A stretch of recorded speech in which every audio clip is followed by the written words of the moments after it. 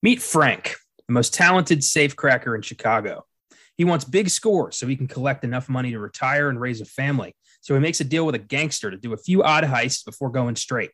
Only problem is the gangster doesn't want Frank to go straight. He owns Frank until Frank is burned out or dead. Now Frank has to make a choice, in or out. All this and more in today's episode, Michael Mann's feature-length debut, 1981's Thief. I'm Connor Ezagari. I'm Austin Johnson. And this is FILMGAZM.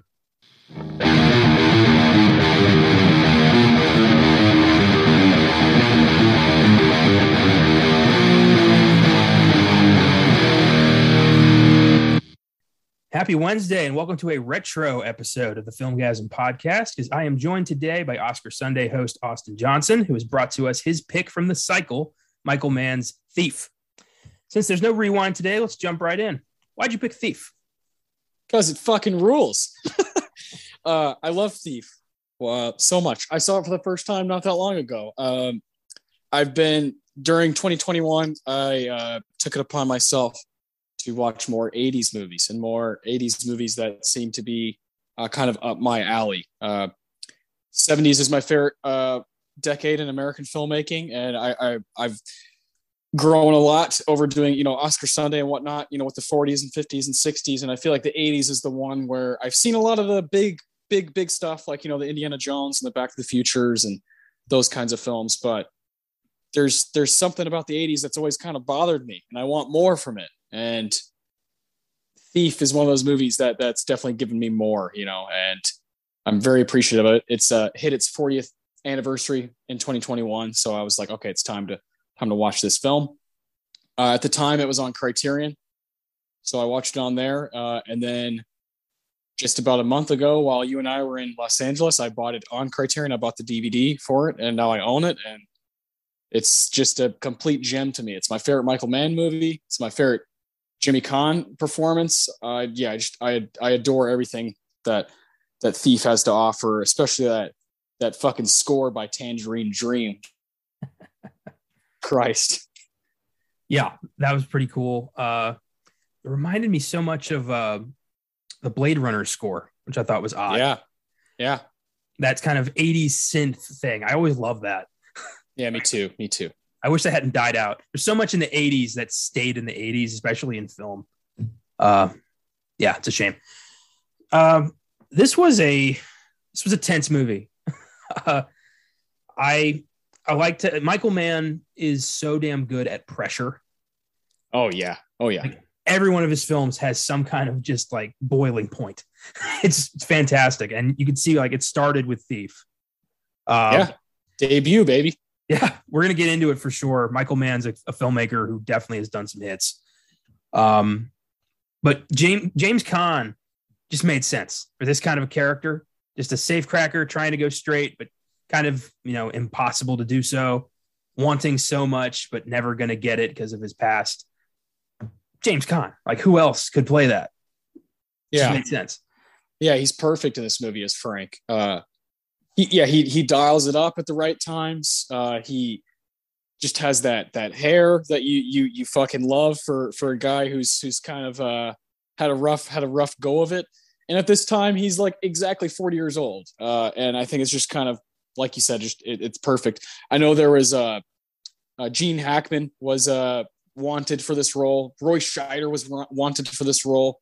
And I think those would have been good. But this one's perfect. Caan is perfect for this. And I love watching him talk about the movie on the Criterion. The special features that's featured on the DVD and the Blu-ray is there's an interview with James Caan talking about the character Frank and what he thinks the ending is about. And it's just really cool how he really liked this character. And he's always said that his favorite scene he's ever done in his career is the diner scene in this film. So very cool. Yeah, James Caan doesn't seem like the kind of guy who'd be kind of, it wouldn't reminisce a lot. I feel like he doesn't, look back. But I feel like this was so important to him. He's held on to it for so long as an actor. Yeah. This is a great role to really kind of sink into and make your own. I know that they were considering Jeff Bridges, but Yeah, that too. That would have worked. No way. No he way. was 81. He was too young. And he's too soft. Way too soft for this. You're like you're asking him in a fucking car ride on like basically a first date to be like, let's get on with this big romance. You know, come on. He's fucking screaming. I wear $800 suits. My gold watch. You know, like there's no way Jeff Bridges can do. I love Bridges to death. Yeah. But like you said, he's too young at the time.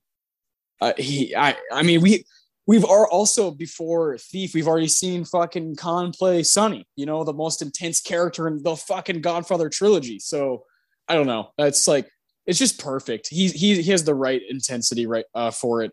And I love him so much. I love Khan so much. I wish his politics were a little bit different, and I wish his career would have gone a little bit differently after all this stuff, after his 80s run. But goddamn, he's the man. He's a hard ass dude from the Bronx. He can believe whatever he wants to believe. Nothing's changing his mind. No, exactly. He's fucking Jimmy Khan. So Thief is based on the 1975 novel The Home Invaders: Confessions of a Cat Burglar by real-life convicted thief Frank Hoemer, a.k.a. John Saybold. Couldn't really find out what his real name was. He used a couple aliases. Yeah. He was serving time in prison while this film was being made. He then also served an additional sentence from 95 to 2001. He died in 2005. So this guy was a tried and true thief, and he wrote his story. I'm sure he embellished a lot, but Thief ended up being made out of this guy's book, which is extremely hard to find. Yeah. I after I saw the movie, I need to know what the source material is. I need to know what Michael Mann saw in this, right? First off, not a good name for me. The Home Invaders, like I don't like that. And then Michael Mann initially, when the film, I believe it premiered at Cannes, and initially it was called Violent Streets. Oh God. Yeah. And then it got changed to Thief, which is like, okay, every now and again, it's nice to have producers who are like, hey, buddy. What is this? A Charles Bronson movie? Violent Streets. Violent Streets. Yeah. Thief is perfect. I think it's great. I think they nailed all that stuff, but, you know, after releasing it in the United States and, you know, letting it into the world. And I think, you know, it's Michael Mann, it's his debut, and you can just see the rest of his career, right, coming out of this movie. It's like, holy shit. I will say, though, the Jericho Mile, which came out a few years before Thief, was a TV movie, and now you can buy it on DVD, Blu-ray, whatever. It's fantastic. Jericho Mile is fantastic. I would say that's more of his like debut, because it's a film, you know, and it's a very, very good story. Very, very, very good. I think, Connor, you would love it. But proper, you know, theatrical release Thief, it's just crazy that this is his first go. It's incredible. Well, it's weird that this is considered his first movie if he's got that TV movie, because, like, you know, Steven Spielberg, everyone kind of considers Duel to be his debut, and that's a TV movie. So, like, how come Michael Mann doesn't get the same respect? How come Michael Mann? Well, and also, I think it's even it's weird. Yeah, they're like that double standard, because I would like to have a chance to make a TV movie and maybe people forget about it as being my real debut, so I can get another chance to kind of perfect my craft. And hey, and here's my real debut, right? Yeah, I think I would like that. I think I would like Michael Mann's version rather than Steven Spielberg's. True. Thief was Oscar nominee Michael Mann's directorial debut to some. Mann has been nominated for 4 Oscars: Best Adapted Screenplay, Best Director, and Best Picture for The Insider. Great movie. Oh, yeah. Fuck yeah. Talk about pressure. My God. Yeah, for real. Yeah. Russell Crowe, you can just feel him fucking... It's like he's stuck in a coffin in that movie. Just like, ah. And Al Pacino. Al Pacino and Michael Mann is one of my favorite combinations, because Michael Mann's like, I'm going to use this fucking guy. I'm going to let him yell as much as he wants. You know, of course, in Heat. Jesus Christ, he's great. Oh, yeah. And then that 4th Oscar was a Best Picture nod for The Aviator, which he helped produce. Didn't know that. Nice. Yeah, that's a good call. Aviator, good movie. Pretty good. Some of his other films include Collateral, which I just watched a few weeks ago. Fucking epic thriller. Yeah, that movie kicks ass. The Last of the Mohicans. which yeah, I like it for the most part. I think it's got its slow moments, but every time I do watch it, I'm in. Yeah, DDL just putting on a show. Manhunter, which a lot of people consider the beginning of the Hannibal Lecter franchise. I don't know. I mean, I like to, I consider the Hopkins trilogy its own entity, and then there's Manhunter and the Hannibal show and its own thing. But Manhunter's not bad. Yeah, I like Manhunter. I like that one. I like Tom Noonan as Francis Dollarhide. That guy creeps me the fuck out. Yeah, Tom Noonan, underrated character actor who's been able to have kind of like a second career in TV. I think over the past couple decades, but he's underrated. I wish he was in more stuff. I don't know. Maybe it's by choice for him, but he's great. He's one of my favorite parts of Hell on Wheels. His whole arc was it got progressively more psychotic until it just exploded. That was done so well. There's Ali, the Muhammad Ali biopic with Will Smith. That was Michael Mann. Yeah, not bad. I like Ali. One of the things about Michael Mann is his movies are always so fucking long, right? Yeah. That's probably my favorite thing about Thief is the pace is just right. While yes, there's moments that are a bit slower, maybe it's worth it because the payoff is just right around the corner. And other movies of his, like I like Public Enemies, but there are times where it's like, all right, let's get to the fucking point here, I love Michael Mann's style. I mean, fucking Heat, Jesus, just worth every second. Oh yeah, we're gonna talk about Heat in a minute. We're not. That's a big one. We're gonna. Miami Vice. Yeah, Miami Vice is next. I didn't know he was also behind the show. Yeah, which is pretty cool. So that was like his baby.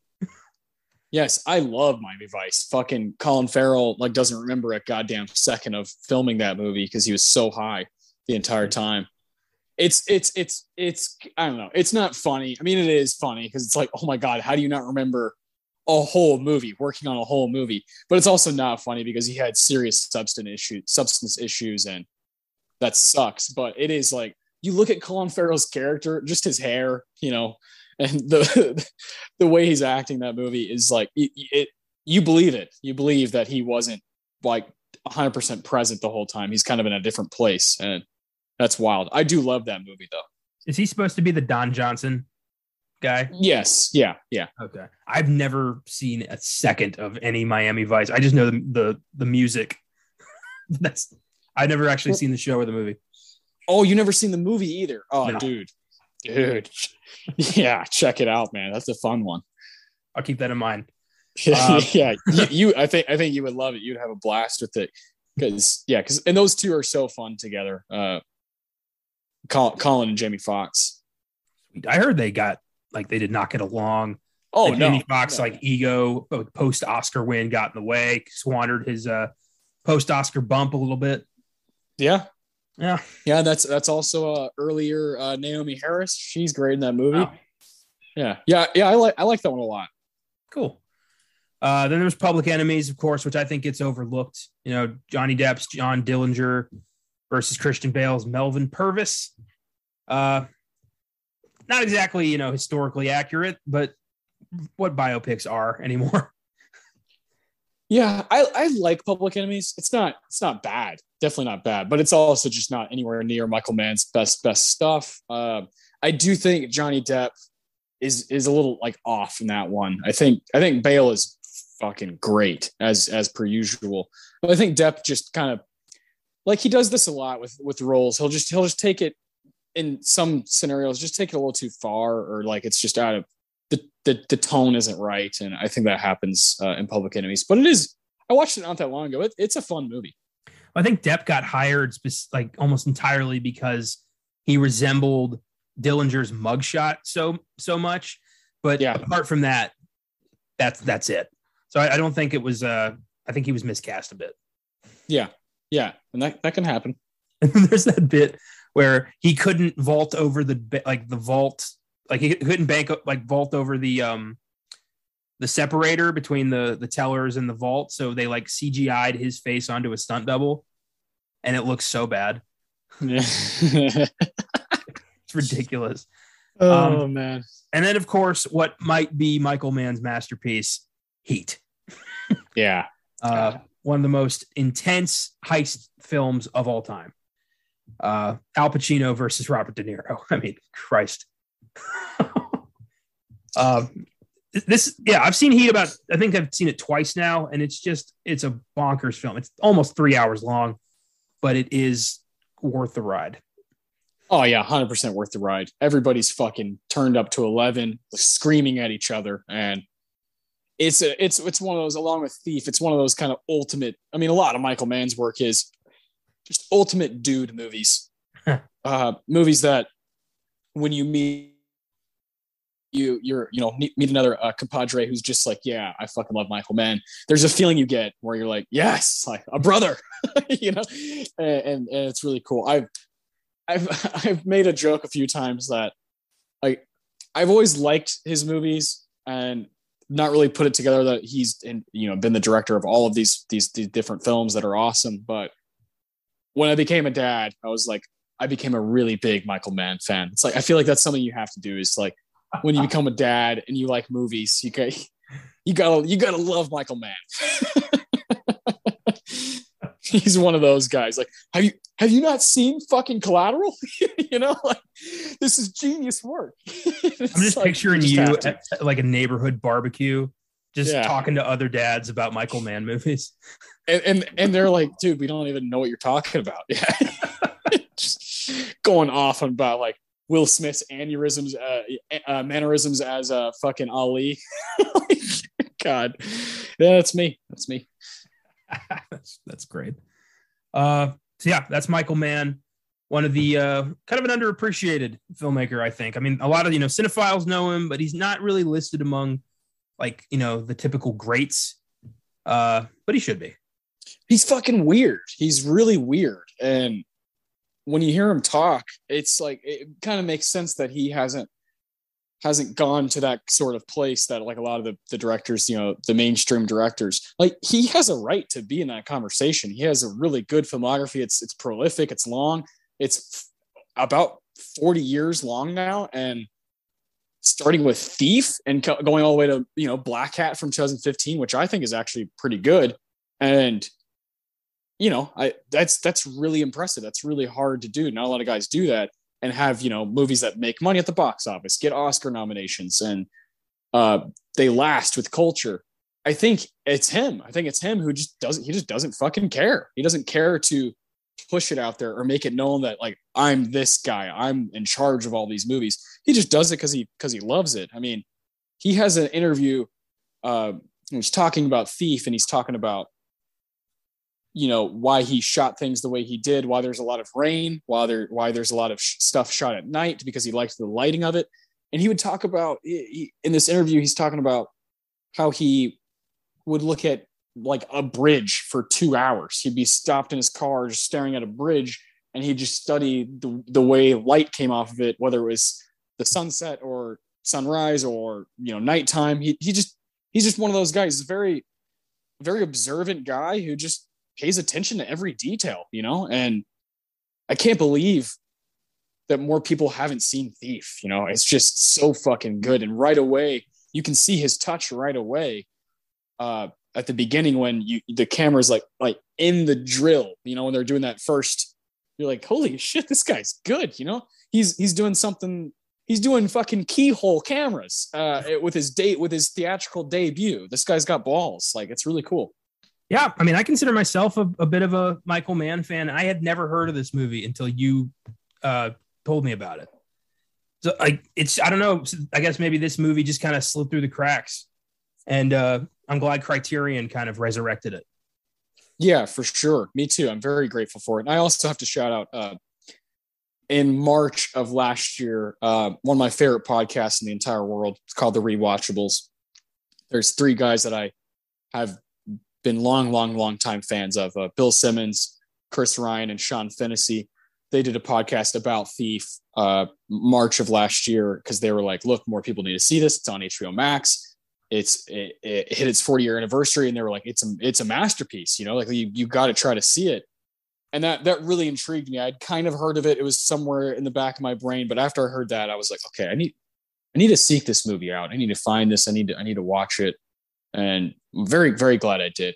I actually remember, must have been like 3 months ago when I first saw Thief, and I had watched The Long Goodbye, Robert Altman, and Thief like in the same couple of days, and I was just like, oh my god, this is fucking unbelievable. These guys that I'm kind of discovering, a different part of their career and falling in love with it. That's kind of what it's all about, is finding that stuff for you.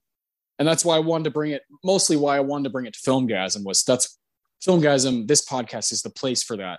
It's for bringing those random things that just excite you. And Thief is one of those. I'll never shut up about it at this point. Yeah, this podcast has kind of gone from like a horror exclusive show to kind of just embracing the weirdness of film itself. And I like that a lot. It's kind of take all comers now at this point. Yeah, which is good. I think horror is a wonderful genre. Probably my when it's hitting, it's my favorite. It's kind of like jazz and hip hop and rap. Like if it's working, it's really working. Yeah, and it's incredible. Sometimes it can be complete like unwatchable shit, and just like there's times where rap can be like, I can't listen to this. This is terrible. But when it hits. It fucking slaps hard. And I think kind of shifting to genre films allows you to embrace that feeling more, that feeling of, oh my God, this gets me fucking jazzed. It makes me excited about movies and talking about movies. And I love that about it. I mean, we still do a shit ton of horror movies, but yeah, horror is, it's definitely the backbone of this podcast. That's for sure. But we now get to kind of go into these various subgenres and get to explore different stuff.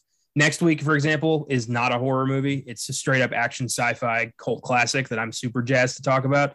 So there you go. Here we are with this whole new, I don't want to say rebrand, but kind of a rejuvenation of the FILMGAZM podcast this year. Yeah, I think realizing, I think especially, shout out to Caleb and Josh, who are just these horror encyclopedias and fanatics.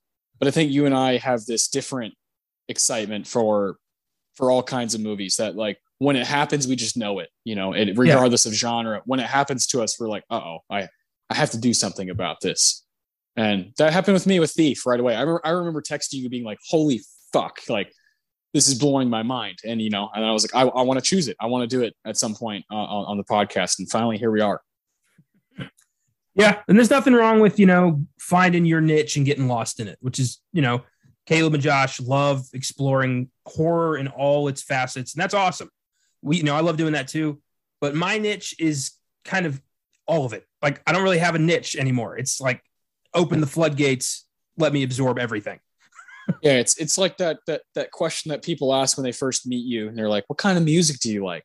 That question always breaks me. I'm like, I don't know. I'm not going to be like, I listen to a little bit of everything, but that's true. And I hate being that guy who's like, I'm a jack of all trades. But I'm never like, oh, I have to listen to this because this is what I do. It just happens and it hits me. And I'm like, oh, okay, I like this. This is cool. And now I'm going to go down that road for a little bit. All day today, I've been listening to Tangerine Dream, and now I found all this new cool music from the 60s, 70s, and 80s that I'm like, oh my God, this is fucking crazy. Tangerine Dream did the score for Sorcerer. Fuck yeah. Thief, and then fucking Risky Business. Come on. Like, that's what I'm talking about. That's the kind of stuff that I want to be fucking impaled by. That's fantastic. So let's talk about this great cast.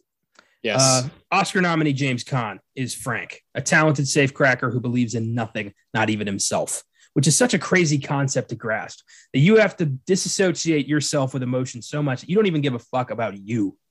I mean, Caan played that so well, but like the whole concept is mind-boggling. Yeah. I was raised by the state, and this is a dead place. God damn it. Oh, man. Caan was nominated for his performance in 1972's The Godfather, Santino Corleone. I can't believe it's just one nomination to his name, but what a performance. Yeah, Christ almighty. Sonny has always been my favorite character. I remember a long time ago. When did we do we did The Godfather like That was one of altogether. our like third or fourth Weird Shit Wednesdays back in the day. Like years ago now, it feels Yeah. like.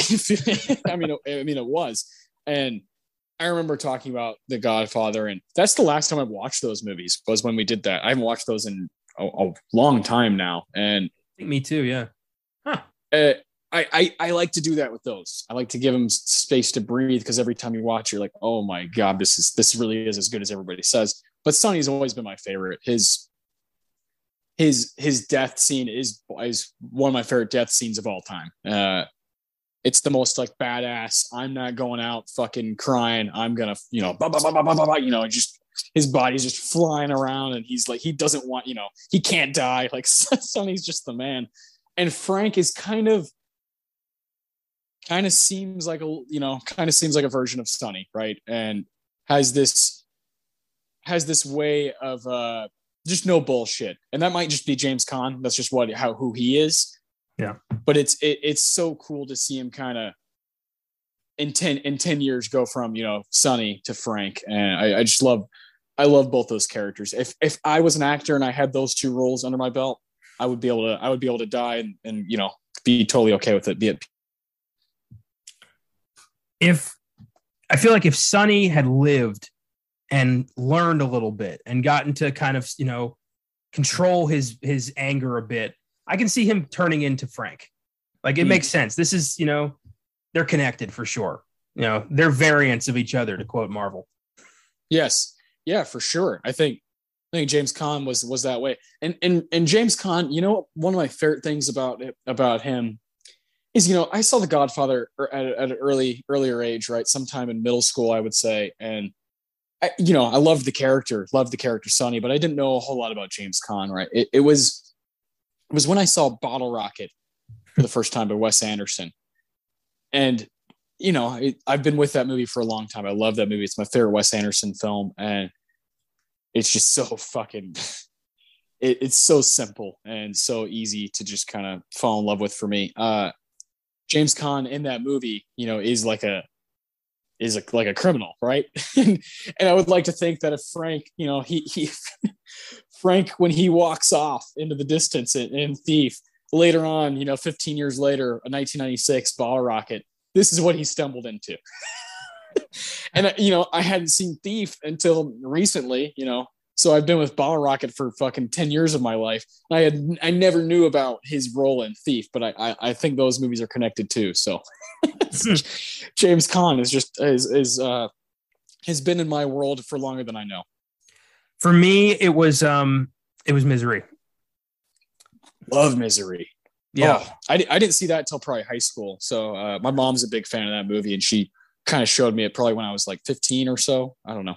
I think I saw The Godfather and I saw Misery around the same time. So I was like introduced to James Caan, like fucking tidal wave. And just, going head to head with Kathy Bates in that movie. That's a hell of a performance and a hell of a role to have to be, tough, but also fucking terrified the entire time while also scheming, and just, you can see it all just in his head, working out the escape, the plan. How do I get out of here? He's a legend at this point. Yeah. And I'd be silly if I didn't mention Rollerball. Rollerball. I saw Rollerball far too young. Rollerball is like viciously violent and nasty and wild, super 70s. And that's one of those movies. I probably saw that when I was like just too young. I definitely wasn't like allowed to see it as a kid, but I just found it and watched it with my older brother, and we both were like, whoa, this is fucking nuts, and this Sonny Corleone guy is not fucking around, and his 70s to, I would say, from Godfather to Misery, that run, is just really unique and really, really, really powerful. And I highly suggest people just kind of, even if you've seen his work, just revisit it again. Give him I feel like he doesn't get the right amount of appreciation because he is a kind of a wild guy. He famously was kind of hard to deal with and like to indulge in the finer things on our planet Earth, and like to party a lot. And In fact, during Thief, when they were filming Thief, fucking James Belushi's in it, right? So they would hang out, they're in Chicago, and they would hang out at bars and stuff, and apparently like would just get completely, like far too rowdy. And Michael Mann is this guy who's like fucking 12-hour days, we're just gonna work. And these guys were like, nah, I mean, we want to enjoy ourselves. And I think they enjoyed themselves a little too much here and there while filming Thief. Well, I mean, if John Belushi shows up to set and is like, hey, I'm going to take everybody to my club. Oh, he did. Say no to that. Yeah. He did. What was it called? His little bar club in Chicago. It was like the Blues Brothers bar or something like that. Yes. Yeah. There's like, it's Blues Brothers something bar.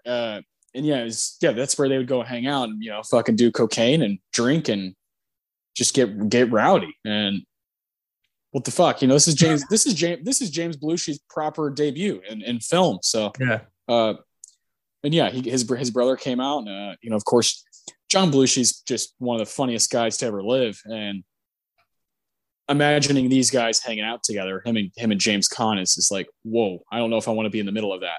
I wonder if they like tried to out coke one another or something. I feel like, of course, yeah.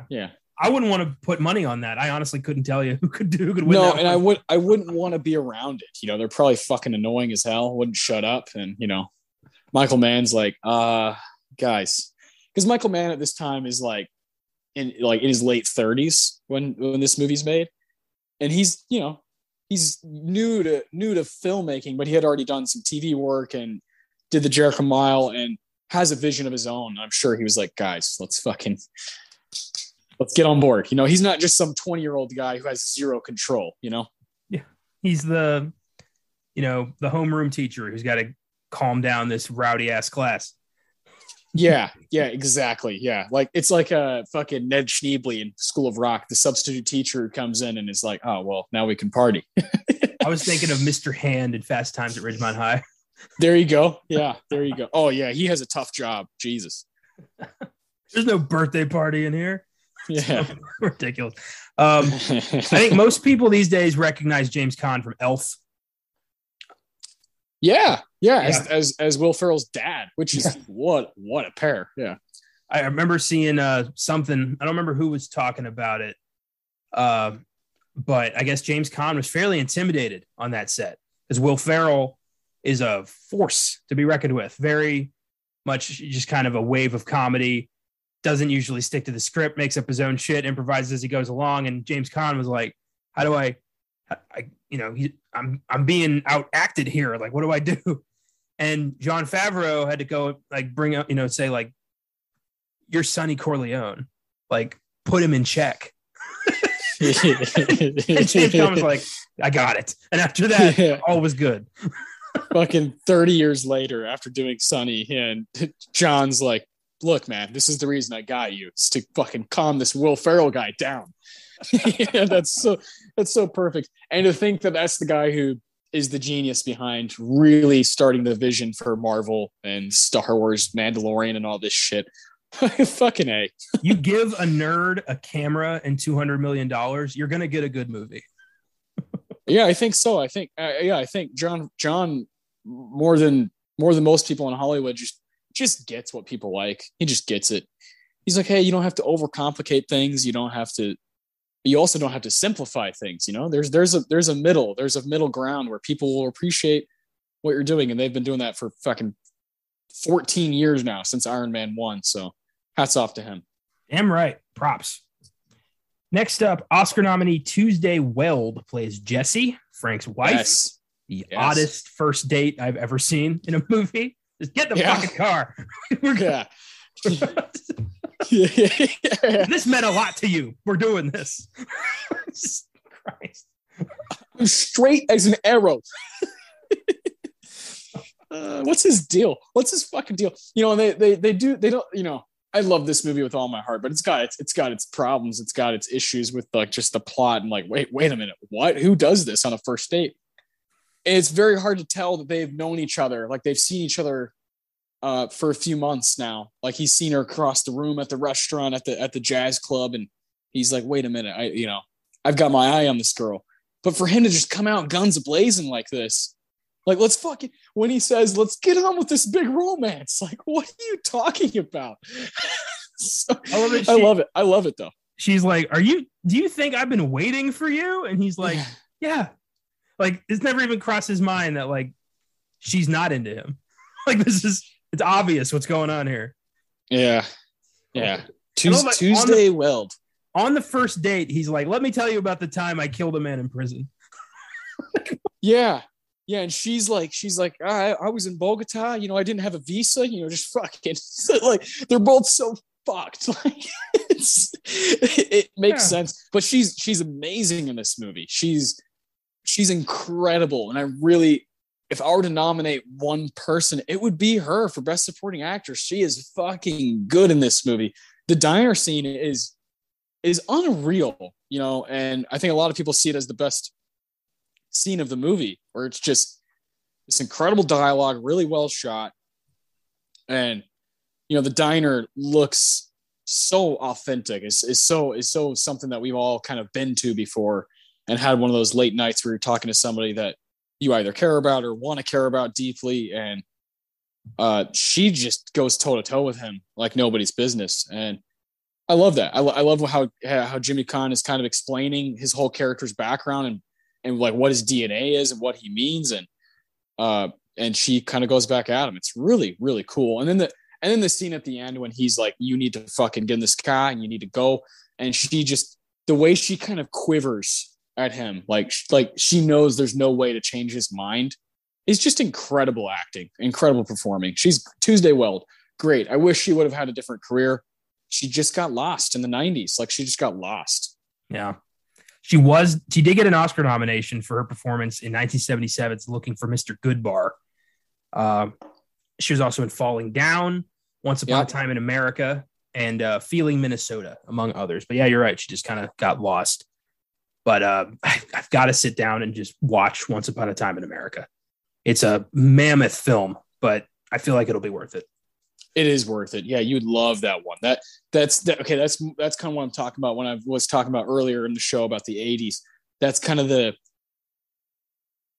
80s I'm looking for, you know, and that's one of those movies that's very worth it. 1984, just awesome movie. I saw that. Got to give a lot of credit to my brother on this episode. A lot of this world that we're talking about, you know, some of the gangster stuff, some of the, you know, the James Caan roles, all that jazz is really is because of him and because my brother Jeremy, who just kind of showed me random shit. And Once Upon a Time in America is one of those movies. Being the oldest and of my cousins and having no siblings, I just been on my own for finding this shit since day one. Although I did have my family.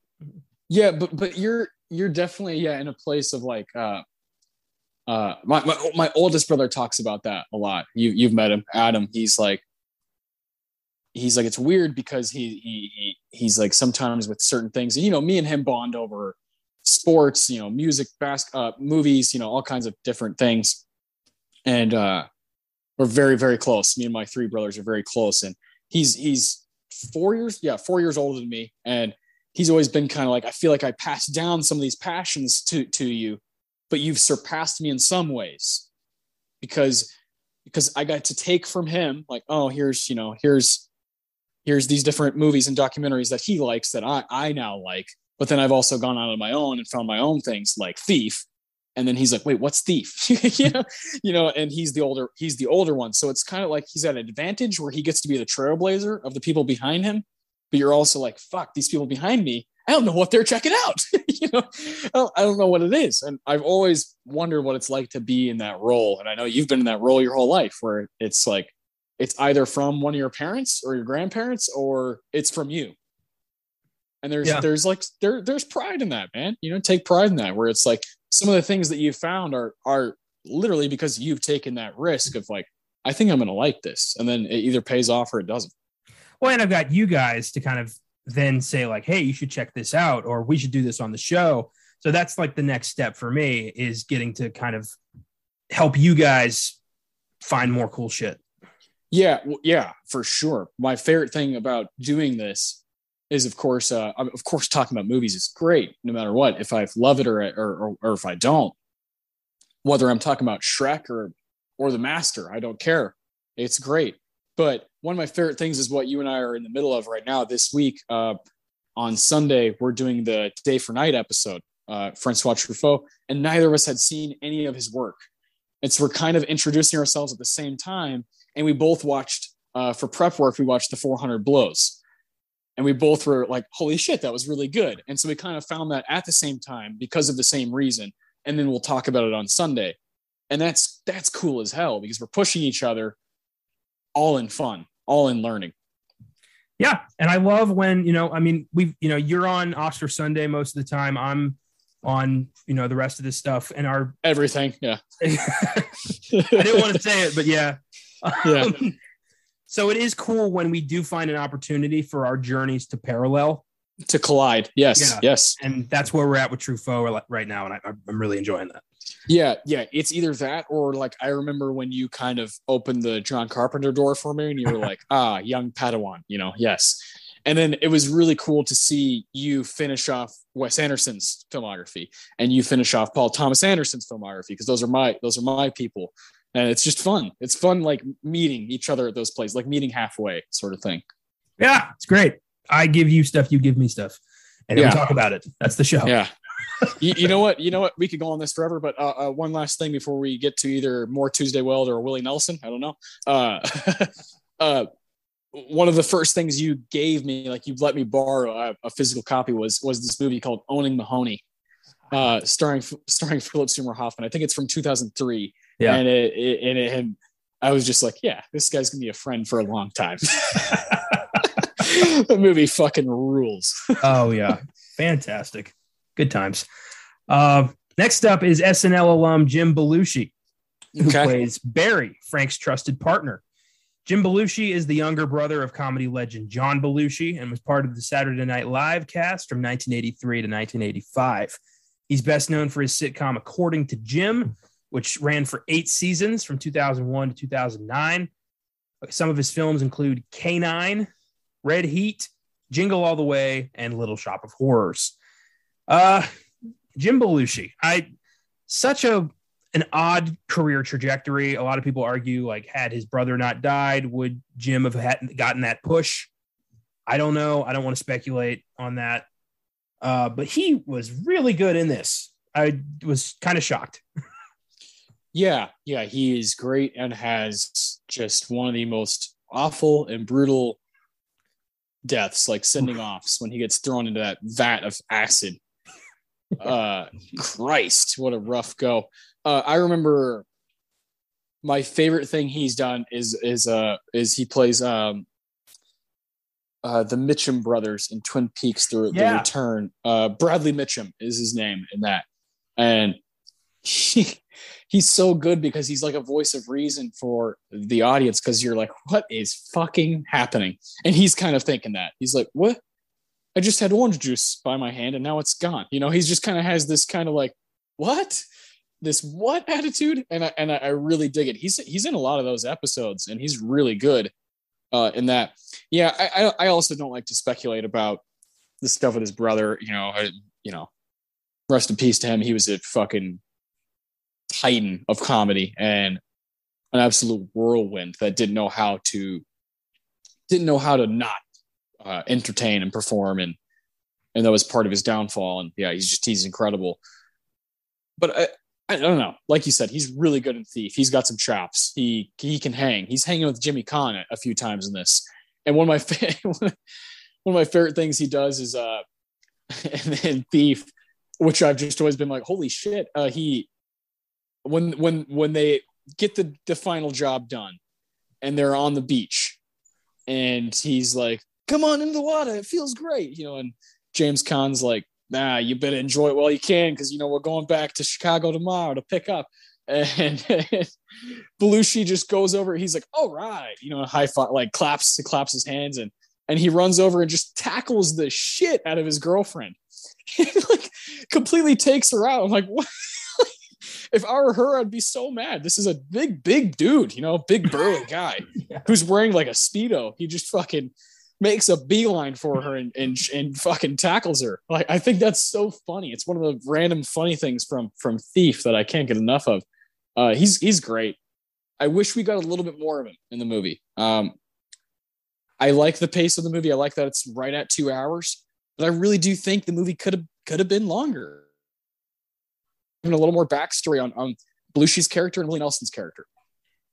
Yeah, I do think, especially Willie Nelson. Like, if you're going to put Willie Nelson in your movie, like, why aren't you going to use him? Like, he's kind of just like, window dressing for the most part. Yeah. But I get that he's supposed to be, the older generation who's, passing on what he knows to I almost called him Sonny, to Frank. Yeah, and I didn't know, Nelson's a pretty good actor. For the brief bit he was in, like, I bought it. Oh yeah, he is a good actor. He's that initial scene when we first see him, and you're like, oh my god, that's Willie Nelson. Like that's and this is 1981 Willie Nelson. This is him, and I don't know who else you would throw into that. Like Johnny Cash and Dolly Parton. Like as far as like country goes, like the biggest star in the world. Like pretty crazy. And that would be like, who would be the comparison today? If some huge country, like, fucking Taylor Swift or Luke Bryan or one of those fuckers were in a heist movie. On that alone, the movie would make a bunch at the box office, right? Just because, like, oh my god, look at this person. Yeah. And the movie just didn't really make much money. And I don't know. I wish Willie Nelson's name was more prevalent in the advertising for this movie. Oh yeah. So back to Belushi. Just real quick, I wanted to shout out Jingle All the Way, which was the first time I ever saw him. He plays the department store Santa who picks a fight with Arnold at the warehouse. And it's such a stupid bit of the movie, but he's so funny as just this like hyper Santa who like is so into it. There you go. Yeah, just that's not my bag. Get it? Things like that. It's ridiculous. What a great movie. Yeah. Character actor Robert Prosky plays Leo, the gangster who thinks he owns Frank. This was his film debut at 50. This was his first movie. Yeah. Stage actor, and good night. Leo, the mob boss, is at first intriguing, and then kind of alarming, and then straight up scary by the end of the movie. And oh my god, that's that scene when they dump Belushi's body into the vat of acid, and his little fucking monologue right there to Frank, and it's Michael Mann, like straight up definition of Michael Mann in that scene when it's like upside down. We're from Frank's point of view, and so we see Leo from upside down, and he's like, I own you, I bought your child. You're just renting him. Like, oh my God, this guy's he fucking breathes evil. He's so good in this movie. I want you until you are burned out or you are dead. Yeah. Like, fuck. But like, Frank should have known this was coming. Like, you don't make short time deals with mob bosses. You don't get out. There's no out. That doesn't exist. So it's on Frank.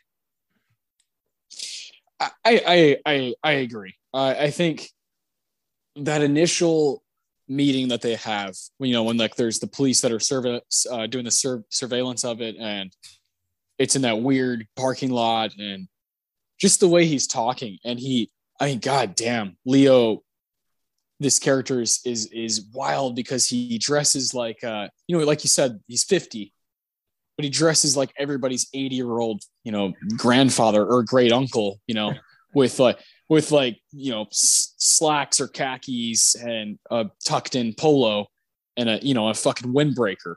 And the way he says, like, I'll be a father to you, and he puts his leg up on his car and is like, making it seem like if you don't do this, if you don't do it, I'm gonna fucking like kill you. And if you do it, I'm still gonna fucking kill you. It's a kind of lose-lose situation. I love that scene between them two, and James Caan has kind of got kind of got the, the red flags are going up, but he doesn't ever quite act upon it. He just, I kind of get it, because it's like, look, this guy's basically saying, I'll make you a millionaire in 4 months. Like, okay. That would make me think, if I were in that profession already and I knew how to do it, I would think about that for a minute. Because that's obviously life-changing. And this is a guy who's already been to prison, for like 12 years. So I don't know. It's tough. And this character is amazing. Very scary. One of my favorite villains from the 80s for sure. The whole time you're just waiting for the switch. You know it's coming. You know he's the bad guy, and you're just waiting for what's going to set him off. Yeah. And when he's finally like, I'm out, he's like, where's the fucking gratitude? You're just like, oh shit, here it is. Yeah. Oh. Yeah. Good guy. Oh yeah, that shit is so good. And he, if you've seen something like Mrs. Doubtfire before this, you're like, wait, that's Prosky? Yeah. What? For me, it was the great outdoors. He's the dude who runs the camp. Yeah. Shows up with the shotgun lamp. Like, what is that? A lamp? Yeah, but it's loaded. Shoots the bear. So good. I couldn't, the whole time I'm thinking, like, that's the fuck from Great Outdoors. Like, I can't take him seriously as a mob boss. And then he blows up Belushi, and I'm like, okay, I can take him seriously. Yeah. You're like, oh, okay, wait. This guy is he becomes a straight up like horror villain. And I love when he says, you got a home, you got a car, you got a business, a family, and I own the paper on your whole fucking life. Oh my God. Oh, evil. So crazy. Or what does he say? He's like talking about that whole paragraph of him talking right in that scene is so good. But I think I like people will be eating them in their lunch tomorrow in their wimpy burgers. Oh my God. It's so dark. It makes me laugh because that's like my defense mechanism, back to work, Frank, fuck. Prosky's the man. He's a total revelation in the 80s, I love when that happens to guys, when they just find some kind of groove and it's like, whoa, what have we been missing for the past 30 years? It's really cool. Yeah. Who would he have, if he gotten his start in like his 20s, what would he have gone on to do? Who knows, man? I mean, yeah, he died in the 2000s and, lived until he was like 80 or so, somewhere a little bit before that, I think. And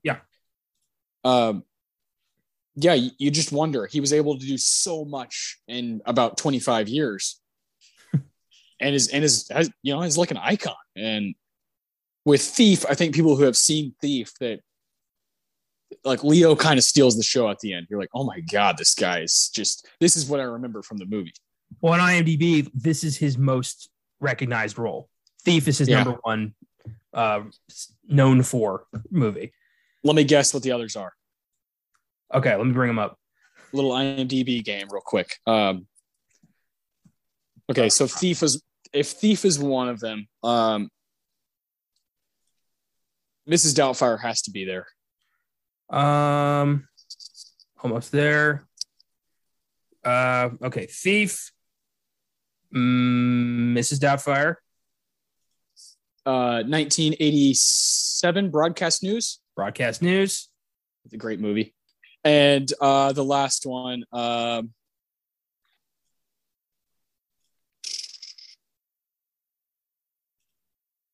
let's see. I got to think about this one. What decade is it from? 90s. 90s. Robert Prosky. I already said Doubtfire. So there's two 90s ones in here. Then there's two 80s. Okay, that makes sense. I don't know if I'm going to know this, but it's going to kill me when I hear it. Is it a movie I like, or have you heard me talk about it before? I don't think we've ever talked about this one. No. Damn it. Yeah, I don't think I know it. Dead Man Walking. Ooh, okay. Yeah, that movie's pretty. It's decent. Yeah. Some of his other films include Last Action Hero, Gremlins 2, The Natural, and Christine. He's the angry old man who sells Arnie the car. Yes, I thought about guessing The Natural because God, he's fucking amazing in The Natural. God, I love that movie. Barry Levinson, for God bless. It's one of my favorite sports movies. And he is pure evil in The Natural. Prosky. Same kind of thing as Thief, where it's just like, dude, this guy sucks. But yeah, you got to see that. I think he's also in another Michael Mann movie, if I'm not mistaken, The Keep. Pretty sure he's in that one too, which was like right after Thief, like 1982 or 1983. Yeah, yep, he's in The Keep. Yeah, he's fucking awesome. This guy rules. The Keep. What's this about? Nazis are forced to turn to a Jewish historian for help in battling the ancient demon they have inadvertently freed from its prison. Are you fucking kidding me? It's not good. It's not good. It sounds good. It's not though. It's not. It's like I don't know. It's misguided in some way. I mean, you should watch it. It's only like an hour and a half. It's one of his shorter movies, but it's probably the worst Michael Mann movie I've seen. Which I think I've seen them all. So yeah, I don't think it's very good. Scott Glenn, Ian McKellen, Jurgen Prochnow, Gabriel Byrne. What happened? Robert Prosky. Yes. Yeah, oh my God, what a waste. Yeah. I remember thinking that. I remember thinking like, fuck is this? Like, why is this not amazing? You know? We should do it. We should do it though. Just like go into it. You should go into it blind and just watch it one day for FILMGAZM, and we'll just fucking talk about it anyway. No complaints here. I want to see how that concept gets fucked up. Yeah. If I'm not mistaken, it's the one that has like the lowest scores out of all of his movies. Prosky died in 2008, 77 years old from heart surgery complications. Okay. Yeah. He is an unsung character actor who I think, deserves to be a name. Yeah, I agree. Finally, we already touched on him, but let's go in deep. Country music star and American icon Willie Nelson plays Okla, Frank's dying mentor. And if you don't know who Willie Nelson is, I don't know what you've been doing with your life. I don't know what rock you were born under, but do some research. Yeah, one of my favorite albums of all time is Shotgun Willie by Willie Nelson. It's just pure fucking 70s country.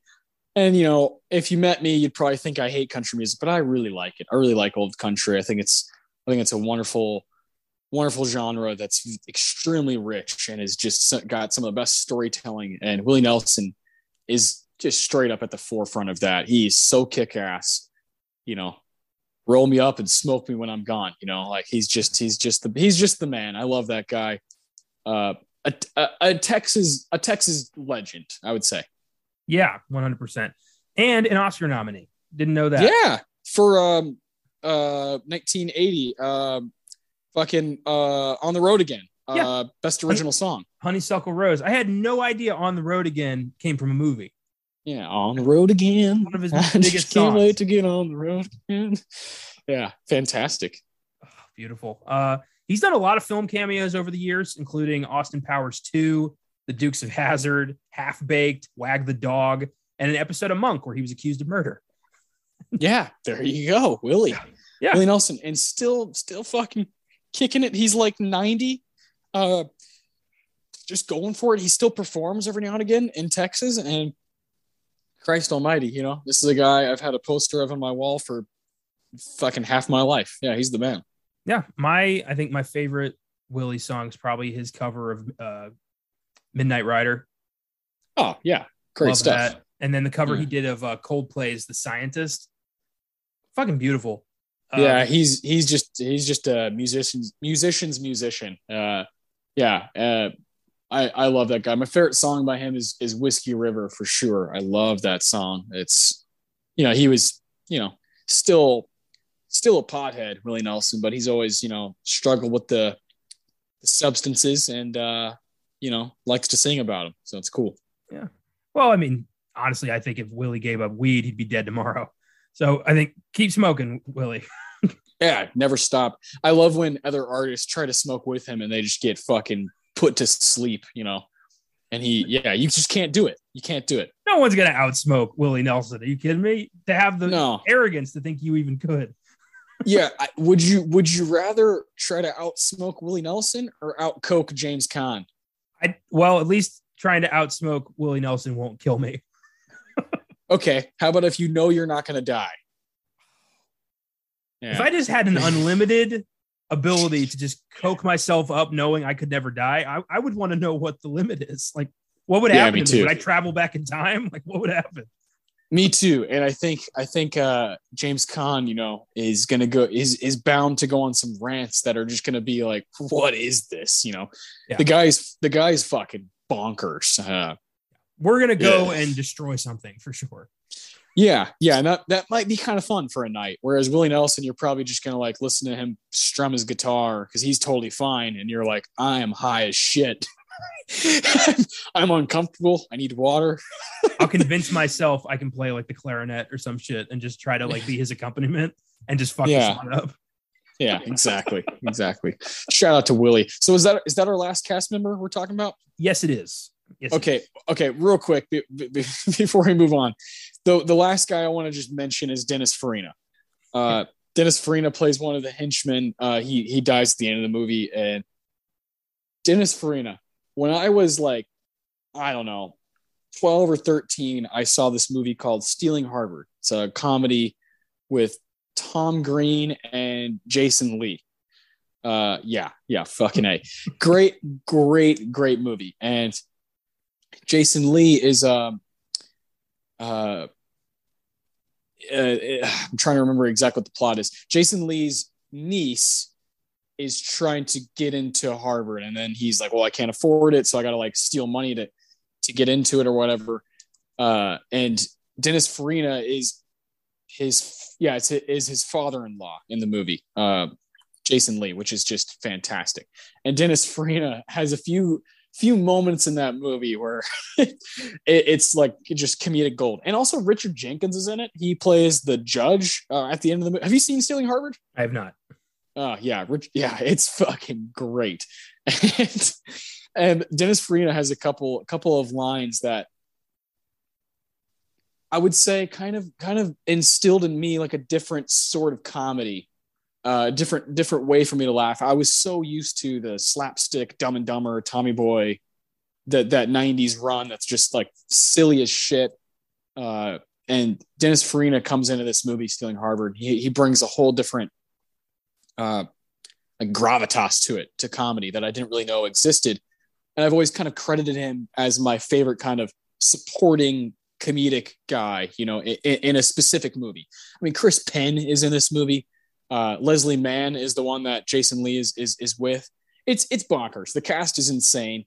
It's a ridiculous movie. Seymour Castle is in it. John C. McGinley is in it. It's incredible. The cast is fucking nuts.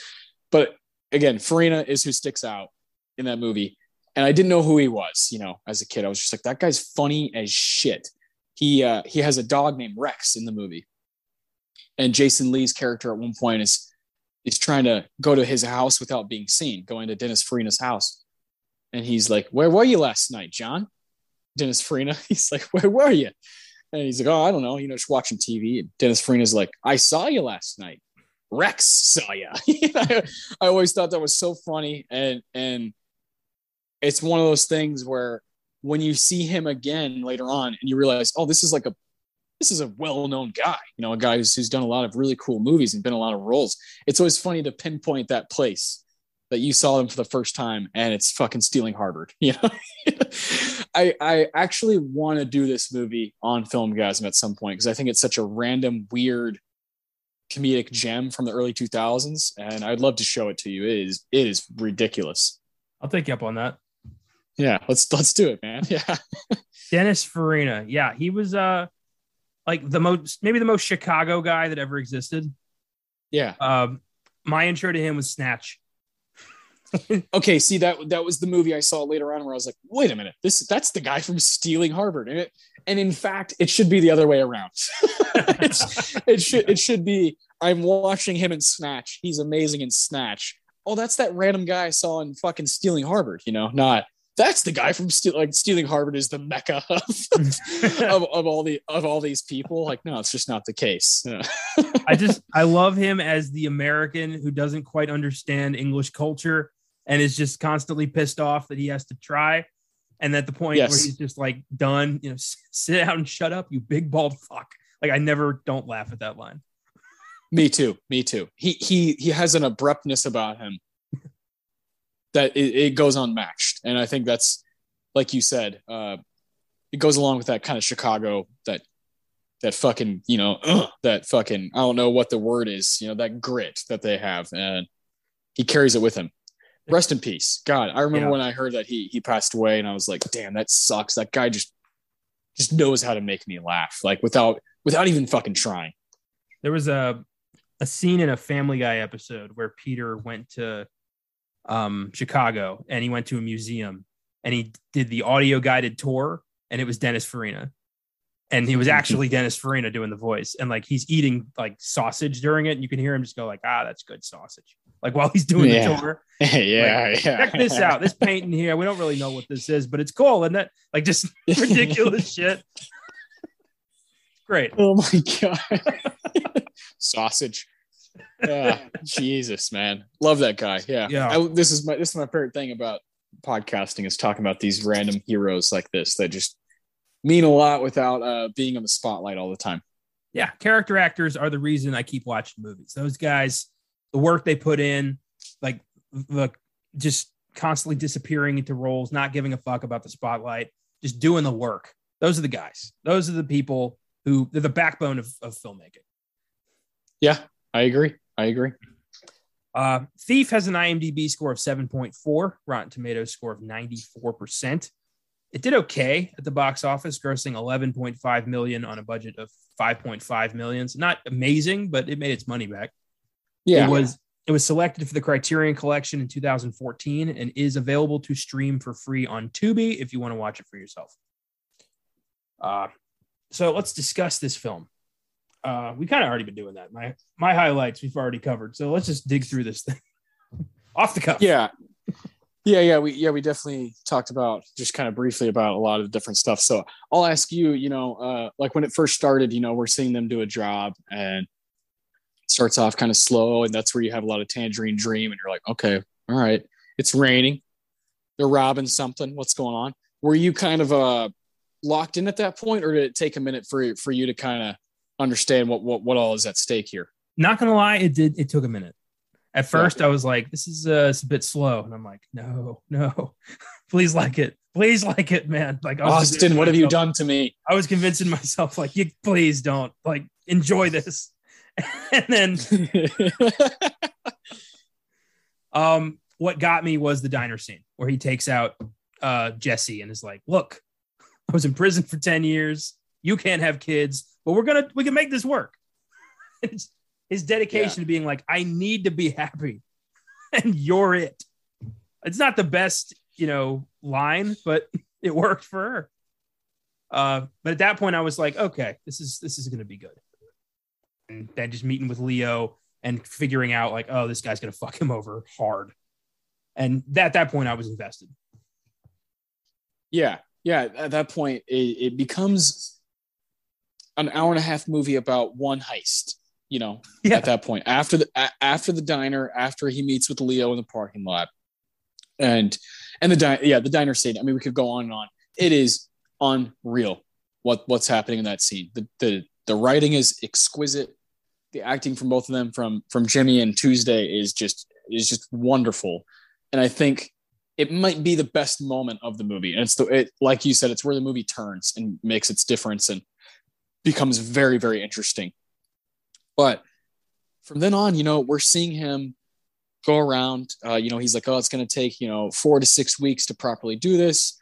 They go to Los Angeles. They stand on top of the roof, and, then they go back and they start building these tools so that they can break into this fucking English made safe, and all that stuff is fascinating to me. That middle, like 45 minutes before they actually do the heist, where they're just kind of getting everything. And then, Frank gets the big house with Jesse, and they go to the adoption agency and they turn him down, and he's like, he fucking freaks out, and he's like, I was state raised, You didn't even ask us what kind of place. You didn't even ask us what kind of people we are. Like, you just looked at my thing and said no. And Jesse's like, don't make a scene, and he's like, you don't even care what kind of parents we'd be. Clearly, he's stating like, you're probably not going to be a great. Like making this scene is making their point for them. Yeah, yeah. And the lady's like, you need to step out of my office. And he's like, you probably grew up in the suburbs, huh? And she's like, yes, I did. And he's like, right. Jimmy Kahn is on 11 at that in that scene, and it's great. It's all that stuff in between is great. And then Prosky Leo gets into him more by getting him the kid. That scene where Leo's like, what kind of kid you want? Reminded me so much of Lebowski, where Walter's like, I can get you a toe. Yeah. You want a kid? I can get you a kid. Believe me, there are ways, Frank. You don't want to know about him. Believe me. I get you a kid by 3:00 this afternoon. Yeah. Yeah, that's exactly right. Yeah. That's exactly right. It's so good. That middle stuff is some of my favorite shit I've seen in a movie, where they fit so much in and simplify it is so well, this happens. It's episodic. I've heard many people say like, oh, they should remake Thief into like a 8-part series on Netflix. And like, I don't want that because I love the movie, but it would be pretty cool because you could really dig into these little things. You could have a whole episode about the adoption agency. You could have a whole episode about them going to Los Angeles for the first time. And I kind of like that, but it needs to be Michael Mann. All right. If Michael Mann returns and James Caan plays Leo, I'm in. James Caan plays Leo. Okay. Yeah. All right. I can dig that. I don't want it to happen, but I hear the argument and it makes sense because there's so much that they could kind of go a little bit more into. That's fascinating. I would love an episode about why does he trust Belushi so much? Like, why are they so tight? It's like, obviously they've done a lot of jobs together, but like, what is it about him specifically that's like, I trust this guy going in anywhere to break alarms, to do the job right, to keep his mouth shut, to never get me into trouble. Like, I love that part of their friendship and their kind of partnership as workers. It's really, really cool. And yeah, man, I think you kind of find out early on if this movie's for you or not, but I don't see how it couldn't be. How it couldn't be after, post Diner, post Leo. It just gets into the finer things about being a thief and doing this for a livelihood. So many heist movies skip over that shit and they fucking glamorize it and make it look like this thing that's just like easy to do. With Jimmy Caan's performance as Frank, they really they kind of humanize it and make it this thing that I respect, but I respect the money it gives them, but I also respect the attention to detail that they have to have.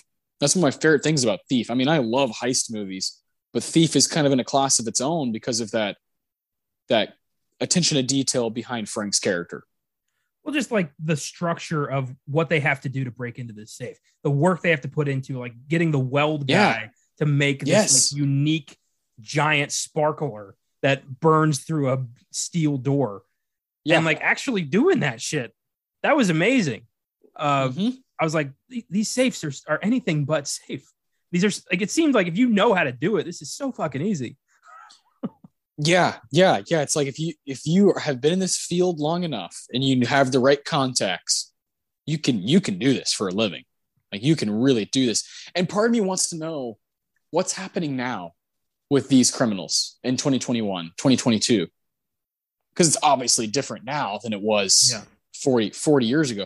Part of me wants to know, man, like with all the new technology and now you're not having these conversations on top of a fucking roof with Leo and Frank. You're having these kind of like encrypted fucking text message conversations between two people. I want to know how all that works. Like, I would love to see not Thief 2, where like maybe his son is now like fucking, I'm robbing shit, but I would love to see a movie kind of like Thief in the flesh today. Just kind of like, how does it work now? Because this stuff is fascinating in this movie. That welder, when he's like, man, it's a tough safe, like he's like, no, he's like Lucius Fox. He's like, no, I got it though. Like I fucking got it. Like I've got the tools for it.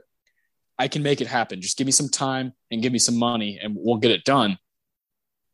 In terms of like, safe cracking now, I know it's not the same guys, because these guys, like, if movies have taught me anything, is that these guys fear change so hard. Yes. and having to figure your way through through new, you know, to hack computers and figure out software to get behind the firewall. They wouldn't know what the fuck to do. And I just, maybe these are the guys, you know, they became Leo, you know, delegating, like you do this, you do that. I get my cut off the, you know, off the end. That's probably what they're doing. But yeah, Robin shit has never been harder, I imagine. Now, yeah, I'm sure, you know, after years of heist movies coming out, they're like, all right, you know, they fucking know our tricks, you know. You know, I also know that Michael Mann did his research and worked with people. Actually, the guy, you know, the scene when fucking Jimmy Frank gets kind of like the shakedown by the police and gets the shit kicked out of him. That head cop, yeah, was a criminal. Yeah, he's their consultant. Yeah, and he used to rob shit, and like this is what he does, you know. So it's really cool that Michael Mann kind of does that stuff, and it seems like he does that for every one of his movies, where he's like, I have to know who my characters are and what I'm directing. He's similar to what's his fucking name? Your man from Mangold, James Mangold, Ford vs Ferrari. They do that extra research that's like, I don't know about this, but I'm gonna find out before I make the movie about it. I don't know why every director doesn't do that. Like, what wouldn't you want your product to be as realistic and close to the truth as possible if you're going to go in that direction? Like, it blows my mind. There's some people who just don't bother to do the research and just wing it. Like, I think I understand how this works, so we're good. Like, yeah, they either do that, they either just like whatever, and we'll just fucking glamorize everything and make it super Hollywood, or, you know, and I'll admit this, you know, or they'll be like Paul Thomas Anderson and they'll stick to their fucking lane. They'll stick to their lane. They'll stick to what they know. They'll stick to what's interesting to them, and that's that. Whereas there's other directors, you know, Michael Mann, I think Mangold. There's more that I'm not naming, but those guys will go out of their comfort zone to learn about something and then fucking, you know, craft a movie about it. I have a tremendous amount of respect for that. I think that's kind of what I would want to do. If I can learn about, you know, something I don't know, is I've always been really interested in the culture of the magic card games, you know, and I've always wanted to, like, what if I just dove into it and made a documentary about it? You know, I think that's more interesting than me making a movie about basketball, which I've always known about and I've always cared about. It's cool to kind of take something and learn from the people that are actually in it, and then you know, pay respect to them. It's cool. Yeah, learning is fun. Yes, learning, and then providing a sort of you know, a film is fucking, it's concrete, you know, you're providing some kind of history to that thing. Like Ford vs Ferrari is a piece of like fucking automobile history at this point, and Thief to me is kind of a piece of criminal, you know, fucking, you know, breaking safes and safe crackers, those kind of people. It's like an ode to them in a way. I think that's really cool. I think Ali is like an ode, obviously, to Muhammad Ali and boxing. The Insider is an ode to people who report and write legit stuff and try to be legit journalists. I love that about his movies and these kinds of films. It's so cool. Yeah, for sure. I love the bits with the cops constantly trying to get their piece of Frank's action, and just how unbelievably not subtle they are. Like, just, hey, you know, it's a certain way we do things here. You game or what? And he's like, get the fuck off my car. Yeah, that shit is the best. He's like, because he's you know, he has his car dealership and he has his bar that he like launders through. And that's so good because he's like, if you're not going to try to fucking buy a car, then fucking step off, you know? It's so good. And then that same, you know, that same cop, he's played by Santucci. I can't remember that cop's name. He's the one that Michael, James Caan like hates, you know, he's like, fuck this guy, you know? Rizzi, I believe. Yes. There you go. They hate each other, right? And he's like, I'm going to fucking get this guy. They have that kind of one-on-one battle. It's an ego battle. And I love when the captain comes in and he's like, "Yeah, tough guy. You probably like going to the ball game. You probably like betting on horses. You know, why can't you just cooperate with us?" And he's like, "Go fuck yourself." You know? I love that stuff. I do think it's smart that the cops don't overcome this movie, that it's more about Frank and Leo than it is about Frank and the cops. And I think that's a fine line that Michael Mann straddles, but it's just enough. You know, you get enough of both worlds that he's kind of fucking with. Frank's right in the middle of it. Yeah, and he doesn't let anything break him. Later on, you know, when Leo's like, everybody around here, if you want something done, you got to bribe you got to give the cops their piece, but not you, huh? Like, what makes you so special? Like, so much. I'm Frank. Yeah, I'm fucking Frank.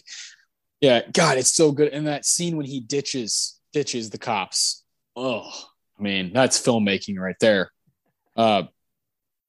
It's like a 5 to 10 minute scene of, you know, 2 cop cars following him. And then my favorite piece of that bit is when the camera goes onto the bus that's going to Des Moines, Iowa, and it just pans up into the sky, and you're like, he got away. He fucking got away. Like, oh my God, Frank did it. He fucking got away from those bastards. And it's key. It's obviously key. And they cut straight from that. They cut straight to the heist. And then after, you know, the heist, I love that he goes after just diamonds and cash. Like nothing else. Like, he doesn't try to stray outside his zone. He knows how to spot and sell diamonds. So he sells diamonds. And then when he gets after the heist, which is great, just that giant ass sparkler blowing up that door. Everyone's in like a welding suit. It's just, yeah. Isn't that a gorgeous scene though? The first time I watched it, I was like, wait, they're just going to show us this whole process of them, you know, Belushi lights it, you know, has his mask on or whatever, and then covers Frank's face with it because he's holding it from the back, and you know, this thing is huge. Like it's like I think at one point they say it's 2,000. It's like, I can't remember what the word is for how like powerful it is with the, you know, the sparks coming out, but it's some crazy thing. I looked it up earlier and I was like, I don't even know what the fuck this means, but it's this insanely powerful piece of metal that's shooting out this stuff, you know, and you're like, oh my God, these guys are just going straight through this safe. And those shots of it when they're, you know, they're from behind are really pretty. And, you know, all you can hear is the, you know, it's just fucking, it's going to work. And then the camera pans over to inside the safe and you're like, oh my God, this is gorgeous. Cause you can see the whole opening and like, there's their score. Like, and that is incredible when Belushi's the one who goes in to get the diamonds all into the bag. And you can see him, you know, he's taking box by box and there's, you know, these gorgeous diamonds and he's pouring them in. And then fucking Frank goes over and grabs one of the chairs, sits down and lights his cigarette. And he's like, my job is fucking done here. You know, it's so beautiful. He's so dirty and sweaty. He's like, he just put in work. Like that was work. And he's just like, I'm done for the day. Yeah. I actually, and I think you'll love this. I actually think that, you know, the beginning scene in Dark Knight, the heist scene, I think Christopher Nolan watched Thief and was like, yeah, I can take that to the next level. That's my favorite scene in Dark Knight, period. Not even close, is that opening like 5-10 minutes. And it's so cool to see the actual process of these guys going and doing this stuff and actually getting the money or getting the diamonds. And then one of my favorite bits of Thief is him smoking the cigarette, Frank, and he's like starts thinking of something else, and then we realize, oh no, it's over. Like they got it, they got their score, and now they're on the beach. And Tangerine Dream is at an all-time high right there. That's the best piece of the score. If you want to look it up, just look up Tangerine Dream beach scene. And that's the name of the track of the score. And also you can just find the clip on YouTube of that scene. And it's just gorgeous, breathtaking, Tangerine Dream. And that for a glimpse, for just a moment, Frank's life is like looking up. It's like he's got his girl, he's got his son, he's got his best friend with him and his girlfriend, and they're all hanging out on the beach. He's got his shirt off. The sun's blasting on him. He's about to go pick up nearly $1 million from Leo the next day, and he's like, "My life's good, man. I'm gonna get out of here. I'm gonna retire, and I'm gonna do my thing." And little do we know, it goes downhill fast. What happens? Leo holds out on him by a lot and tells him, gives him like 80 grand and says he invested the rest in some like, nationwide laundering scheme to like build up his credit with Leo or something. I love that Frank's like, from what I'm hearing is you have my money. Like just no, like zero fucks given. He's like, you don't steal from Frank, you give me my money. And yeah. Leo's just like, what the fuck's the matter with you? Where's your gratitude? What what I've done for you? He turns it on him like, you should be thanking me. And it just goes out of it. Two alphas biting at one another, just gets out of hand so quickly. Yeah. And Frank is the one who gives Leo the ultimatum. He says, you have 24 hours to give me my fucking money or you'll be wearing your ass for a hat.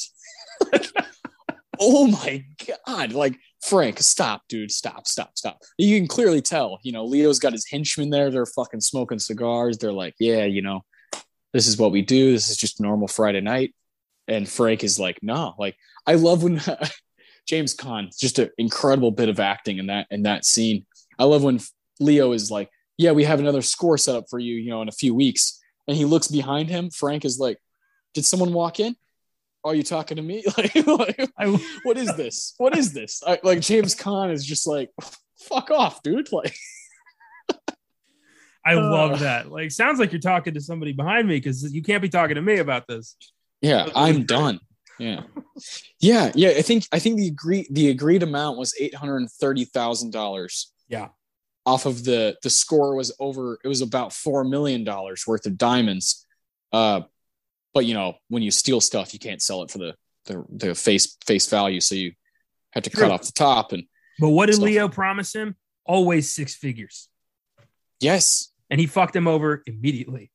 Yeah. Gave him less than six figures, lied to him, and then the movie really kicks it into a different gear. That's when he's like, okay, I'm going to go to my dealership. I'm going to find my buddy. We're going to figure some stuff out. And then, he goes, he's ambushed and Belushi fucking gets shot. And it's like, it sucks. He's fucking flies into the van and, there's nothing he can do. And James Caan's been hit over the head with a gun. And that's when the scene we were talking about earlier with, when Leo is standing over him. That's when we get that. That's probably my personal favorite scene in the movie is when Leo just goes off. And James Caan has to, Frank just has to sit there and take it. But there's something left in the tank. Like they should have either killed Frank or put him in handcuffs because they're like, you don't let this guy loose. He's got too much balls to just let that slide. Yeah, a guy who already doesn't like you and the way you do business. There's a beef that already exists there, and you're going to kill his best friend and then tell him, I own your ass. Leo should have known what he was letting out of the cage there. Yeah, they both fuck up a few times in the movie, right? We're just like, they don't know who they're fucking with. They don't quite know who they're fucking with. I love earlier when Frank tells that guy, what's his name? Ataglia. Dude. I'm the last man in the world you want to fuck with. That's one of my, I can't believe we didn't mention that. That's one of my favorite scenes when he finds out that his money's been kind of chopped off the top and he goes straight into that plating business. And he's like, he tells those two guys, like, get on the fucking ground. And that's there's a few different posters for the movie, but my favorite poster is it's a picture from that scene when he's holding the gun up and you can slightly see his gold watch. And you're like, this guy's a badass. He's rich. He's not afraid to shoot. He's not afraid to kill to get what he deserves and what he wants. And that scene says it all. Well, in that scene, I love how he gets in there. He tells the secretary, like, I have a problem with some plating. And he's like, oh, yeah, go ahead in. He's like, attack. He's like, well, what's this problem with your plating? And why are you talking to me? He's like, my name is Frank, and that was bullshit. And I want my money. Just straight up, like, Yeah. no pussyfooting around. He's like, you are going to give me my money or I'm going to put a bullet in your head right now. Yeah. Yeah. And that guy gets it later. Oh boy. Yeah. Yes. Okay. So back to the ending. So after he's basically, you know, threatened by Leo, and Leo's like, you are my bitch, is basically what he's saying. Frank's like, all right. My best friend's dead. I have to kill these people. I'm not doing anything else but killing these people. And so that's when he goes, and that's, to me, Tuesday Weld's best bit from the movie is when she just reacts to him. He's like, gives her this money, you know, Joe's going to pick you up. I'm fucking, you know, I'm not telling you what's going on. Don't ask any questions. And she knows him well enough to be like, there's no point in asking, because Frank is fucking serious about this. And that shot of him sitting kind of in that lawn chair, that lazy, what do you call those? Those, like, I don't even know what you call them. They're those fucking things you sit on when you're like sunbathing by the pool. He's sitting in lawn chairs, I think. Yeah. It's like a lawn chair, but it goes all the way back, right? You know, and he's like, he's fucking sitting in that with his leather jacket on and his boots, and he watches them ride off, you know, and he's like, all right, it's time to do what I need to do. Blows his house up. And apparently that cost Michael Mann a shit ton of money, because they meant for the explosion to be smaller than it was. And it ended up actually blowing up a house. And they were like, oh shit, we have to pay for the house. Oh, fuck. Which is awesome. Like, when you watch it, you're like, oh my God, that's a straight up explosion. And after he leaves, he goes to the car dealership, blows everything up. And he throws away that piece of paper, his like vision board of his life. He fucking throws it out the window, and you can tell right there, he's like, I'm done. And then he blows up the bar. And so everything that's basically to his name and that he owns and that is him, is a part of him, is gone. Except for him. Well, he wipes out anything that Leo owns in his name. Like anything Leo could come back with a paper trail. He makes sure the kid is gone. And then he goes to clean house. And Leo was so unprepared for this very obvious revenge that was going to happen at any moment. Yeah, because you don't let Frank free. Like, you know, like what the Nazis do to Jesse Pinkman in Breaking Bad? Like, that's what you do to Frank. You don't fucking mess around with this guy and let him loose and let him do what he needs to do. It's just silly. It's just poor planning. And so he goes to their house. He goes to Leo's house. He's got his fucking gun, you know, and you're like, oh, here we go. It's about to go down, you know. It's awesome. It's such a great last 10 minutes of the movie. And the first guy he attacks is the guy that was at the plating business. And he smashes the fridge, and, you know, he drops, and he's got milk in his hand, and and he just, you know, fucking hits him over the head, and that guy's out for a while. And then he sees the woman in the living room watching TV, and he's like, no, she's a bystander. She's innocent. I don't care about anybody but people that deal with Leo, that Leo controls. That's who I want to fucking kill right now. And that's what happens. You know, Leo knows what's going on. He drops his newspaper, goes into his room, grabs the gun, stands in the corner, but he is not nearly quick enough for Frank. Frank fucking blasts his ass, bang, bang, 2 times. And then, you know, he shoots him in the head. And that's when Leo has one of the funniest fucking like death scenes, when he kind of like makes a weird noise after being shot in the head. And you're like, yeah, fuck you, dude. You deserve that. And then the henchmen come, and Frank is like, I'll take you all on, you know, I'll take you all on. I got my bulletproof vest on. I'll fucking blast you fools. And it's great. That's Dennis Farina is great in that scene. He's coming at him with his gun, and it's just a showdown. And again, Tangerine Dream playing slow motion. It's gorgeous. That's my favorite bit of the score, when Frank gets up after getting shot in the chest, and you're like, oh, he's wearing Kevlar. Thank God. Yeah. And he just walks away. He's like, there's no grand gesture. There's no words spoken. He just takes off into the night. Yeah. His life is over again. Time to start from scratch. Yeah.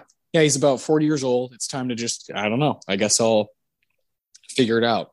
like I always have, and you can interpret that in a lot of ways. Michael Mann filmed a version of this where he reunites with Jesse. No thanks. I don't want that.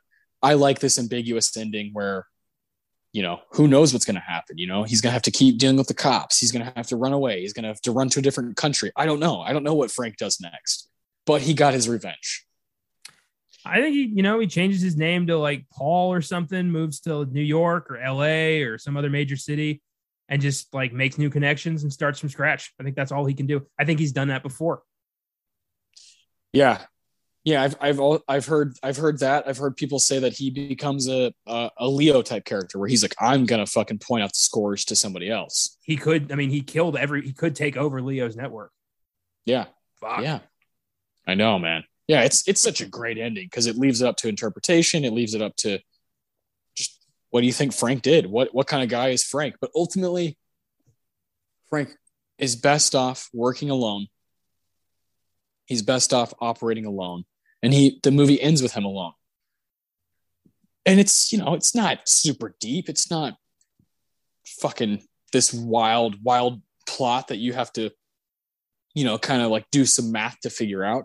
It's a character study, and it's a fucking movie that really hones in on what it means to be a criminal in this kind of this kind of underground world of Chicago, and it's cool. It's just this movie. I don't know what about it other than these things kind of all hit at the same time for me. That's why I love it so much. I think the score is awesome, the performances. I love the dialogue. The dialogue's aged so well for this movie. I just dig it, man. And I'm really glad we got to talk about it today. Me too, man. I think it's the simplicity. It's just, it's not basic and it's not like cliched or anything. It's just, it hits every point that needs to be hit for this to work. And man knows how to tighten these screws so well, just from the beginning. It's, the pressure and the isolation and the not really defined good, not really defined evil, just people. And the choices we make, and it just works. All of his films have that same kind of formula, but with just different situations. And he's so good at that. Yeah. I love the saying that a filmmaker is always chasing their first film over and over. That Michael Mann is always trying to emulate what he did in Thief. I especially with Michael Mann, I've heard that about Quentin Tarantino with Reservoir Dogs and Pulp Fiction. It's like, he's always trying to capture that. Paul Thomas Anderson's always trying to capture Boogie Nights again. You're always trying to, what was that magic that I had right from the get-go? Like, I was saying everything at once, and I love that about Thief specifically with Michael Mann. I think he was at the very top of his game right from the get-go. It's my favorite Michael Mann movie. I think this and Heat are his two masterpieces. I like a lot of his movies. I enjoy a lot of them, but Thief and Heat are must-see for cinephiles. Like, you have got to see those movies. Yeah, no arguments here. Here are some FILMGAZM facts. We talked about a few of these, but let's talk more about them. Number one, after The Godfather, this is James Caan's favorite film of his own. He has stated that his monologue in the diner is the scene of which he is most proud of in his entire career. Right on. Very cool. He should be proud of that. Yeah, fucking A, I would be too. I don't know if I could ever do something that, that's special. Saying those many things, but never, and that's probably the best part of Thief is right there, is it never like gives you exactly what's going on, or it never does that thing that a lot of heist movies do where it's like, now let's explain what's going on. It just moves and you have to keep up. Up, but it's not very hard to keep up. It meets you halfway. And I don't know, it just kind of fits right in this little niche where everything works. Yeah, straight up. Number two, I can't believe this. The house that was blown up was actually a fake structure in front of the real house. But when the fake house blew up, it heavily damaged the real house behind it. There you go. Yeah. The residents and neighbors were moved to a hotel during filming, and the real house was eventually demolished. Like, hey, don't worry. Your house is going to be fine. We build a fake house right in front of it, blowing that up. It's all going to be fine. You come home, and your house is scorched to hell. Yeah. Isn't that fantastic? Filmmaking. Somebody didn't measure the right amount of fucking TNT or whatever the hell and blew up an entire house. That's amazing. Or they were like, fuck this, let's blow this house up. You know, the guys who were working on that part of the film were like, hey man, this Michael Mann guy, he's new to this shit. He doesn't know what's going on. Let's fuck with him. That what happened. The pyrotechnics guy was smoking up with Willie Nelson, forgot he already put the bomb in there, put another bomb in there, lit that shit up twice. Yeah, it was really Willie Nelson's fault because when they were talking, they were smoking outside, and Willie's like, I don't know, fucking do it again.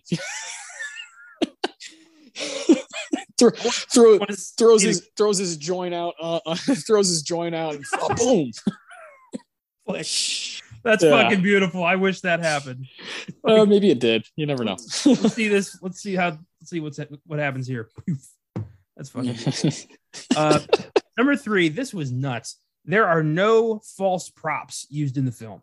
Every piece of machinery used during the heist were the actual tools that would have been used in real life situations. There you go. That's the magnetic drill James Caan used during the opening scene weighed 200 pounds. Like that was a real safe cracking drill that he used. Likewise, most of the tools and guns used in the film had actually been used in real life heists. That was real equipment confiscated. So cool. Very cool. Yeah, again, Michael Mann, thank you. And number 4, the big jewel robbery in the film is based on an actual robbery masterminded by John Santucci, who serves as a technical consultant and plays Police Sergeant Urizzi. So he was like, hey, back in the day, I robbed the jewels in this big skyscraper. Why don't we try that? There you go. There you go. I love that. I love that so much. This movie's got so many little gems. Yeah, little gems. I give Thief an 8. It's a solid heist film, a great character study. Yeah, as you can see, my rambling is my passion for this movie, and it's a 10 out of 10 after watching it again, and I own it now, and I'll never shut up about Thief. It's one of those that I think people who just don't know me or hear me talk about it are gonna be like, God, that guy's fucking annoying, talking about Thief and Michael Mann. But I stand by it. I adore this movie. I think it's the only, I don't know, Heat's a 9 right now. If I watched Heat again, I might raise it. You never know. But right now, Thief is my favorite Michael Mann movie. It's the only 10 I give him. Very nice.